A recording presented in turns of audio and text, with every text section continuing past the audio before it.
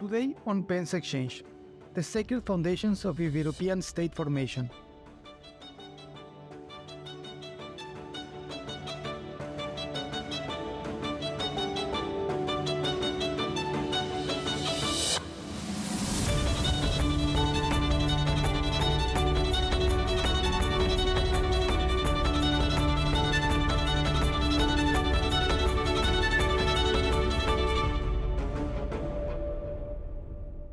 Welcome to Penn's Exchange, the forum where we discuss everything related to the historical experience of markets and their philosophical foundations. Today we will be joined by Ana Maria Grzymala-Busse. She's the Michelle and Kevin Douglas Professor of International Studies in the Department of Political Science at Stanford University. She's also a Senior Fellow at Freeman Spogli Institute for International Studies and the Director of the Europe Center at Stanford University. She is known for her research on state development and transformation, religion and politics, political parties, informal political institutions, and post-communist politics. Welcome, Anna. Thank you very much. It's good to be here. From the 11th to 14th centuries, the Roman Catholic Church was Europe's largest and most organized institution. Unlike any other entity at the time, it had the capacity to tax, create law, and administer justice. Secular authorities had to grapple with it. They competed and allied with it, but most importantly, they emulated it. Today we will be talking with Dr. Ana Grzymala-Busse about her most recent book, Sacred Foundations, The Religious and Medieval Roots of the European State. Anna, I want to start by asking a broad question about the book's central argument and objective. Did the medieval Roman Catholic Church cause political fragmentation in Europe, or did it only prolong and heighten it? I would argue that it caused it, and there are two reasons to think that. The first of this is that prior to the church really gaining strength in the 12th century, Europe was not that fragmented, right? Even after the collapse of the Carolingian Empire, we don't see an immediate fragmentation. It's only when the church power really takes off that we see the rise of fragmentation, especially in the Holy Roman Empire. The second reason to think that the church was so important is because the church deliberately attacked what it sees as its biggest political rival, what becomes known as the Holy Roman Empire, and engages in all kinds of behavior, including coalitions, launching political crusades, and encouraging depositions, alliances, and so on, in order to fragment that area and to basically keep the Holy Roman Emperor on his back foot and unable to establish central authority. So let's go on that and focus on the book two mechanisms, competition and emulation. So the church competed with secular elites for resource extraction, but the church also enjoyed a significant advantage of human capital and administrative prowess that the secular authorities wanted to copy. Could you elaborate how and why these mechanisms matter the most? Sure. So I think that when it comes to rivalry, the main rivalry was not necessarily over resources per se, but over authority. So who had this, what were the spheres of authority? Where were their boundaries? Who could make pronouncements on naming bishops or establishing churches or theological pronouncements or even naming kings? So the real struggle, the real sort of rivalry was over establishing these spheres of authority. And eventually that struggle led to the separation of church and state as we know it in Europe. When it comes to emulation, that was the main mechanism by which the church transferred a lot of its human capital and its administrative innovations to royal courts. And so what we basically see is the church develop all kinds of administrative innovations in the late 12th century, and then these sort of slowly spread throughout Europe. And by these, I mean administrative innovations, forms of taxation, all kinds of legal concepts and legal teaching, legal doctrine, and concepts of parliamentary representation and consent. What about the church legitimization role? Religious and secular authorities may also complement by legitimizing each other. The prime example, I would say, is the consolidation of the early medieval Catholic Church via its partnership with the Carolingian Empire. You do mention these aspects in the book, but you downplay their importance. Why? So I think you're absolutely right, especially in for the Carolingian Empire, this sort of mutual constitution of authority and mutual legitimization was very important. And so, popes named emperor, or anointed emperors, and emperors named popes, basically until the middle of the 11th century. But precisely because the church sought autonomy and it sought sort of, its own sphere of authority, that legitimization really comes into that mutual legitimization comes into question. And so what happens after the investiture controversy, after all these struggles over establishing the boundaries of the spheres of authority, is that the church will still anoint, some kings and certainly the Holy Roman Emperor, but it really doesn't want to have that legitimating role played by secular rulers. So it rejects the notion that kings can name bishops or that emperors can name popes, and it very much wants to carve out its independent sphere. So I don't think it's not that the mutual legitimizations of mutual constitution of authority didn't happen. It's just that by the time that during the time period that I'm talking about, starting in the 12th century, it's deliberately rejected by the church. And there's very little that the kings can do to reassert it. Based on that, what is special about the 12th century? So what occurs in the 11th, 12th century that makes the change possible? So there were sort of multiple streams come together in the late 11th century. There is the Great Schism, right, which basically separates the United Church into a Western and an Eastern rite. There is sort of, the repeated assertion of power by the Holy Roman Emperors over the Church, including, Henry III basically naming something like 4 or 5 popes in rapid succession. And most importantly, there's a power vacuum that occurs around the same time that the Great Schism does in Rome. And the cardinals take this opportunity to establish a college of cardinals and establish the principle that the popes will be elected rather than named by the emperor. And from that, you have a series of very reformist popes whose main goal is threefold. It is to sort of establish purity within the church. They go after the sale of offices. They go after clerical marriage. They want to impose sort of theological unity. They want to centralize power with the pope sitting at the apex. And above all, third, they want to establish church autonomy for once and for all from these secular pressures. And all these streams come together to basically lead the church to engage in this massive reform effort where it sort of asserts its authority, it centralizes it internally, and it very much rejects secular pressure.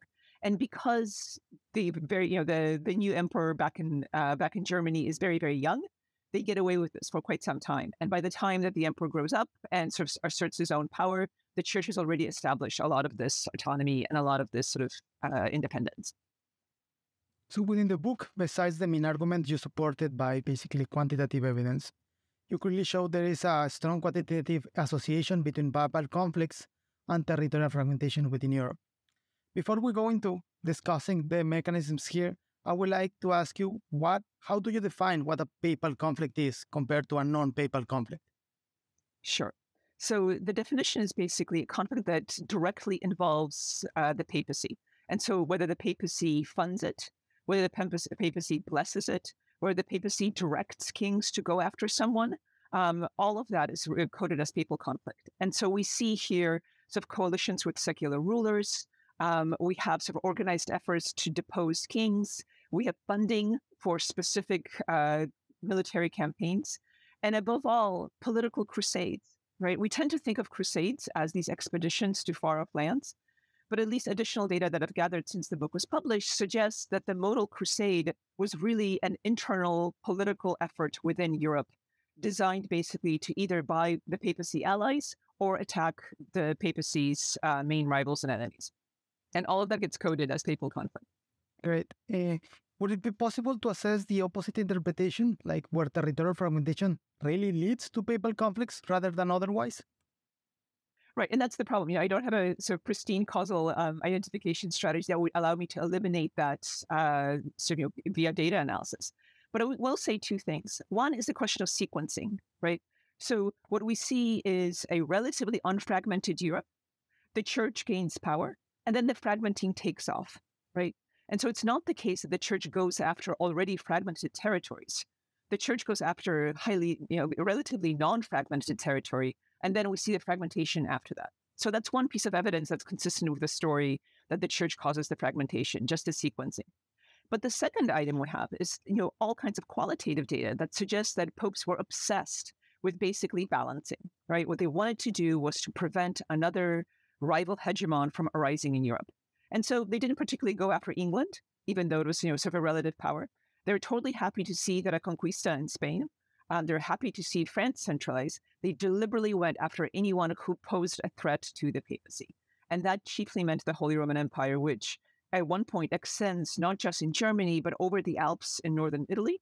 And then sort of, an allied regime basically starts to take over Sicily and the Kingdom of Naples, which poses sort of, a pincer movement to the papacy from the north and the south. And that's who the church goes after. And because the church goes after these actors, they're the ones who then experience fragmentation. And they're the ones who are the main target of all these military efforts that the papacy launches. Yeah, that's the part that I enjoyed most about the book, that kind of has an explanation about the heterogeneous patterns of fragmentation. Because basically what we see is in Central Europe is not really in the West. Spain. That's right. I mean, Spain gets fragmented between Portugal and Spain, but really it gets tied together in England as well. France, I find interesting precisely because of the Great Schisms. So what happens there? So when the papacy divides between two, would not you see the same kind of heterogeneous influences there? Like people wanted to separate France? So France is really interesting, right? The papacy is perfectly happy to have the French kings like Louis IX and others centralize throughout the 13th century. And so France, I mean, again, by the way, we're speaking about relative centralization and relative power, right? There's, this is at a time where the whole concept of a state is a total anachronism, as is centralization. This is really more about sort of where can the rulers broadcast their authority, their kingship. And so in the case of France, the kings basically sort of bring along together one chunk of territory after another, starting from a very small base. And the papacy is perfectly happy with that until, Philip IV, by the end of the 14th century, basically sort of, refuses to play along. Sorry, the end of the 13th century, refuses to play along, and not only wants to sort of name his own clergy, but he also refuses to hand over taxation to the papacy. And so what happens is sort of, a massive conflict that the papacy loses, right? And so that is the start of the Avignon papacy, where Rome basically is no longer a safe place for the popes to be. They escape to Avignon. And during the Avignon period, the popes are actually, the papal administration actually flourishes. We see a ton of petitions, a ton of sort of, requests for papal authority and for papal adjudication, and it's granting. But what changes slightly is this relationship between secular rulers and the papacy, right? Because it's clear that the papacy is there at the sufferance of the French royals. So there's no such thing as kind of, a nice unicausal and linear relationship in these struggles. There's always a lot of give and take. And what happens actually is, the Avignon papacy does really well until a pope basically in around 1376 or so decides to go back to Rome. And that's what leads to the schism, right? And it's the Great Schism that starts from 1376 until about 1417 or so that really breaks the spine of church authority. And with that schism, you basically no longer see the church being able to exert this active role, either in sort of fragmenting authority or in helping to consolidate it anywhere in Europe. Let's talk a little bit about your definition of authority and how the church impacted. You talk about basically the church's innovations and advances in improving its governance capabilities that were later copied by the secular authorities. Which were those and why are they important? So, there's sort of multiple, they're both sort of direct institutional templates and very important conceptual ones. So when it comes to the institutional templates, what we see is the importation, for example, of taxation procedures, not just collecting direct per capita taxes, but also auditing the taxpayers, which is something that wasn't done before. We see innovations in the system of petitions and their adjudication. So how letters are, how basically the popes administer justice, and the fact that you can send petitions, there's a system of appeals, and justice is delivered in this way. There's a fantastic book called Kings as Judges by Deborah Bouillakanis that also shows how this takes place in England. We also see administrative innovations in everything from the document forms to the system of courts, to even the sort of Carolingian minuscule, the very handwriting that the church uses and develops further that spreads across Europe. And here, of course, it's something that I don't really talk about in the book, but it's very important. It's the use of Latin, right? That is the church's lingua franca. And that also lowers transaction costs for all kinds of administrators elsewhere. So most of the sort of cross-royal communication is done in Latin precisely for that reason. And who does it? The people who speak Latin, who are the bishops and the high-ranking clerics. So that's the sort of administrative template side, where basically sort of you have these direct kind of importations, most of which occur through the bishops who travel back and forth and who occupy very high places in the administration of the courts, of the royal courts. What we also see is a lot of conceptual importation. So one of the biggest sort of innovations that the church comes up with is really the introduction of canon law, or the systematization of canon law in the mid-12th century. So towards the end of the 11th century, we have the rediscovery of Roman law. And then roughly 70 years later, the church presents, or there's a specific sort of document that presents the systematization of canon law as well, with enormous amounts of Roman law importation. And these basically become sort of fused to form the body of European civil law. The first law schools, this is a sort of human capital story. The first universities founded in Bologna in 1088 are law schools. And they teach these sort of, this sort of twin forms of law that become basically the backbone of the European civil law system. And really important concepts like the concept of a corporation, right? This fictive entity that can enter into contracts and can hold property rights. The concept of an office that lasts past the office holder's lifetime, right? The sort of, the concept of sanctity of contracts. So a contract that is signed has to outlast the preferences and the people who sign it, unless there are stipulations that allow that. All of those come directly from canon law and from church practices. And finally, there's the whole story of parliamentary representation, where three critical concepts of proctorial representation, which means that, if you are the selected representative from your town, whatever decision you make at the assembly binds your community to that decision. So this concept of binding representation, the concept of consent, that it is necessary for all of those who are affected by a policy to give their consent to it via their representatives, and the concept of sort of, majority and supermajority as a governing mechanism, right, as a decision-making mechanism, all come directly from the church and from church councils, which start to use this much, much earlier than their secular counterparts do. So the kind of range of both conceptual and practical templates that are being adopted by royal courts from the church is just enormous. Yeah, that last point I think is one of the most controversial, because in the popular culture, I would say most people tend to associate the church with absolutism or absolutist ways of governance. And you speak a little bit about it. So how do you actually respond to those critiques or to those questions about the connection between church and absolutism? So the first thing I would say is that, when we talk about representation and about consent, we are not talking about either suffrage and elections, nor are we talking about some kind of a policymaking role.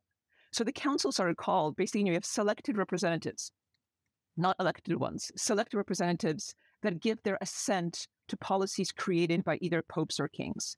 So it's a relatively limited notice of the concept of representation, but it is consistent with the idea that you have to have consent of the governed in order to govern. Now, that doesn't sort of run counter to absolutism in the sense that church teachings also have within them concepts that that basically say every prince is an emperor in their own kingdom, that they can transcend sort of mere human law and so on. And so basically, depending on sort of which side of the church you can read, it is both compatible with this limited notion of representation or with royal absolutism. And within the church itself, there's a movement called conciliarism that basically seeks to argue that councils should have final authority over popes. And it has this sort of brief blossoming in the middle of the 15th century, and this gets put down by the papal authorities, very much like many absolutist kings put down the national assemblies. But the concepts that the church develops survive, right? So on one hand, I think papal and royal rule is entirely compatible with absolutism, but the conceptual apparatus of representation and consent and majority rule nonetheless survives and then gets resurrected much, much, much later on. So, I think the sort of church influence is compatible both with the story of representation and of absolute rule. And what gets picked up when is a question fundamentally of politics rather than the church's influence alone. Within the book, you mainly focus on the secular clergy side, emphasizing, of course, this vital role played by bishops in creating this complex administrative apparatus. But I want to ask, what about the other side of the church? What role did clerical regulars and the mendicant orders play in either fostering or hindering the church's ability to control and administer Europe? So, the orders played an extremely complicated role. So on one hand, as Jonathan Doucette and Jürgen Müller show, Cluny, right, was the source of, the monastery of Cluny was the source of early reforms that lead to the spread of self-governance across France and northern Italy, right? So self-governing towns. So they can have, this very sort of quasi-pro, almost democratic influence. On the other hand, we have two other kinds of orders that play a very different role, right? And the first of these are the Mendicant orders, the Franciscans and the Dominicans, which basically try to subvert university education, right? They sort of they're only answerable to the Pope. They don't answer to the local bishops. Throughout universities in both France and in Italy, they can often play the role of sort of, radicals marching in and questioning the whole premise of the universities and basically turning the students, towards sort of, relatively radical ideas and, suborning university education. We also have the military orders, right, which also play a very complicated role. Because they basically become, on one hand, sort of the crusaders that travel to the north and the west, the north and the east. So they basically convert Lithuania, Poland, Prussia, all those areas. On the other hand, the papacy basically allows them to, run rampant. And so you have extremely violent and extremely sort of, bloody governance by these groups who basically work hand in hand with German merchants in order to exploit and to govern those areas. So depending on what time you're talking about and which orders, the roles they play are very, very different. They can sort of support self-governance. They can, make university education problematic, or they can basically act as bloody warlords in the northeast sections of Europe. But the net effect will be lesser than the secular side of the church. I think so, yeah. I think, precisely because these effects are so heterogeneous across time and space. If we want to look at sort of, a more sort of fundamental effect, right, that's the papacy is where we want to look to. That's a much more consistent effect across Europe. So you don't go to the Protestant Reformation, but I mean, Luther was basically a part of a mendicant order himself, so he was trained in that. So do you see a decline in the church ability to tax, administer law by the 16th century? Or what causes the decline that leads to the Protestant Reformation? So, the church becomes a victim of its own success, right? Because it transfers all these resources, whether human capital or, sort of the conceptual apparatus of representation and governance and law, or sort of, the very sort of institutional examples. And what happens is that secular rulers not only adopt these, but they perfect them, right? They have every incentive to run away with these kinds of resources and to really make full use of them. And so two things happen. On the one hand, the rulers very much sort of start to stand up against the papacy. We already see this at the beginning of the 14th century with the 15th century with Philip the Fourth, right? Who basically sort of, asserts power over the papacy and says that, he's not going to listen to papal requests. And over, kings really sort of, start to sort of use their newly found powers to question papal authority. And this already happens before the Reformation. Basically, the whole story of the 15th century is of the church being on its back foot, partly because of the schism and partly because the kings and secular rulers have become so much more powerful. The second aspect to this is that precisely because the church fragments territory so thoroughly in the Holy Roman Empire, ironically, that allows the Protestant Reformation to not just take off, but to survive. So, Luther is in Wittenberg, and Charles V, the emperor, is just as opposed to Protestantism as is the papacy. But Luther is protected by Frederick, right, the local governor, who basically sort of says, no, I'm not going to go after Luther. I'm going to protect him. And that's how so the Protestant Reformation spreads not by taking over nation after nation, but by taking over some small principalities within the Holy Roman Empire, forming this patchwork, which, as Davide Cantoni and others have shown, consists of continuous takeover of territory eventually. And the idea here is that Protestantism diffuses across this highly fragmented landscape, and it's protected by the fact that you have all these heterogeneous preferences among the people who really matter, the local sort of lords. And so you have these some very strange effects where, on the one hand, the kings have gotten so much more power than they used to have, and so the church is no longer as necessary. And secondly, the church was so successful in fragmenting territory that allows the Protestant Reformation to initially arise and to survive. So in a weird way, by the 16th century, the church is a victim of its own earlier successes. I want to change the geographical scope a little bit because I know you focus on Western Europe, but as an obvious comparison of what happened there is Eastern Europe. So the Eastern princesses, I would say, remained as fragmented as Westerns, even in the presence of a decentralized and relatively incohesive Orthodox Church. So, what makes the Catholic Western Europe different from Orthodox Eastern Europe? So, what happens in 1054 with the sort of split between the Eastern and the Western Church is that the Eastern Church runs right into the arms of the secular rulers. There's a very opposite reaction. So, whereas the Western Church wants to assert its autonomy and independence, its own separate authority, and enters into this whole cycle of emulation and rivalry, the Eastern Church seeks protection from the Byzantine emperors, basically, and just runs straight into their arms. And that has two effects. On the one hand, there's no separation of church and state. The two authorities are twinned, and the secular authority actually exercises more power over the ecclesiastical authorities. So, patriarchs are named by the emperors. There's, even the theology is influenced by the emperors. There's no sort of separation of church and state that we see in the West. The second consequence is that as a result, the church is unable to either innovate or to spread this kind of innovation to secular rulers. And so what we see instead in the Eastern lands, whether it's Russia or Greece or basically sort of, the lands of the Eastern Church, is sort of a fundamental stagnation. The same kind of offices that were held by the Roman emperors are still preserved as if in amber in sort of 13th and 14th century Byzantine administrations, right? There's no innovation, there's no emulation, there are no sort of legal or representational innovations or changes. Instead, we see sort of massive institutional stagnation because the church is not in a position to offer any kind of guidance, templates, anything to diffuse or to emulate. The other major Westerner or Mediterranean influence, of course, is Islam. And I know that you do not talk about it, but is there something special about Islam? I mean, the golden age of Islam was precisely in the up to 11th century.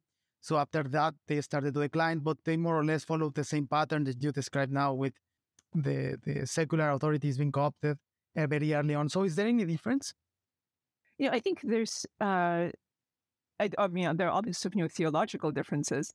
And I think what's interesting is that, in Islam, the caliphate fuses political and religious authority from the start. They're not separable, right? In the Eastern Orthodox Church, they're seen as distinct, but not autonomous of each other, right? So basically the emperor sort of, governs the church much as he would his lands. So I think that's the one distinction. But, I'm not enough of an expert on either the Byzantine Empire or on Islam to sort of talk more cogently beyond that. I think Timur Kuran and many other scholars sort of, offer very cogent explanations of why we see this great divergence between Christian Europe, Western Christian Europe, and Islam starting around the 11th century. As a final question, I would like to ask your perception of the church's broad net effect besides just state formation. So let's just say, had the Catholic Church not existed, borders may have been drawn differently and some elites may have been empowered more than others. But do you see the Roman Catholic Church as an indispensable condition for the rise of Western Europe in the world in the 16th century onwards? I think that the church sets us on a path that basically, the path that's familiar to us from the 16th century onward is one that the church initially sort of, paves, right? So this whole idea of the Enlightenment, of sort of, all kinds of new innovations would not have been possible had the church not come up with notions of contracts and corporations, right? I mean, the whole idea of a corporation, as Quran and others have shown, is absolutely critical to the kind of investment patterns and the kind of economic growth that we see, and the difference, frankly, between sort of Western Christianity and Islam, right?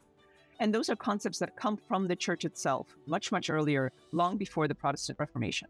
So a lot of the things that we associate with sort of, the unique European path after the 16th century, the sort of investment in human capital, the prevalence of the rule of law, all kinds of sort of, legal tricks and concepts that make economic growth possible, like property rights, sanctity of contracts, corporations, all come initially from the church. And that's not to say that the church sort of, sustains them in the 16th century or beyond. but they're there, and they're the raw material with which the sort of European takeoff is made possible. Well, thank you very much for your time. I have enjoyed the discussion. Great. Thank you so much. Good or bad, the Church's role in shaping the early Westerner political foundations cannot be neglected. By the 11th century, it had become Europe's most important political entity. Kings, nobles, and the rest of the people had to contend with their power. Through their engagements, we got the early fiscal and judiciary innovations that, paradoxically, eventually led to the secular world that we now live in.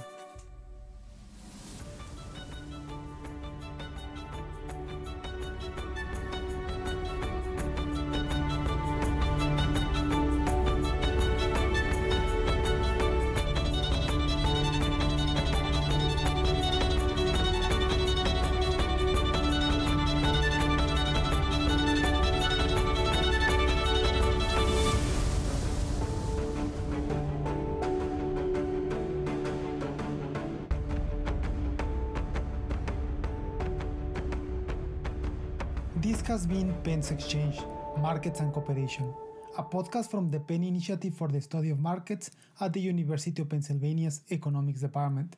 Our goal is to bring a thoughtful, fact-based, and entertaining discussion on the historical experience of markets and their philosophical foundations. I am Fernando Arteaga, and I will be glad to hear from you. You can follow us on Instagram and on Twitter as @Penn_exchange. Stay tuned.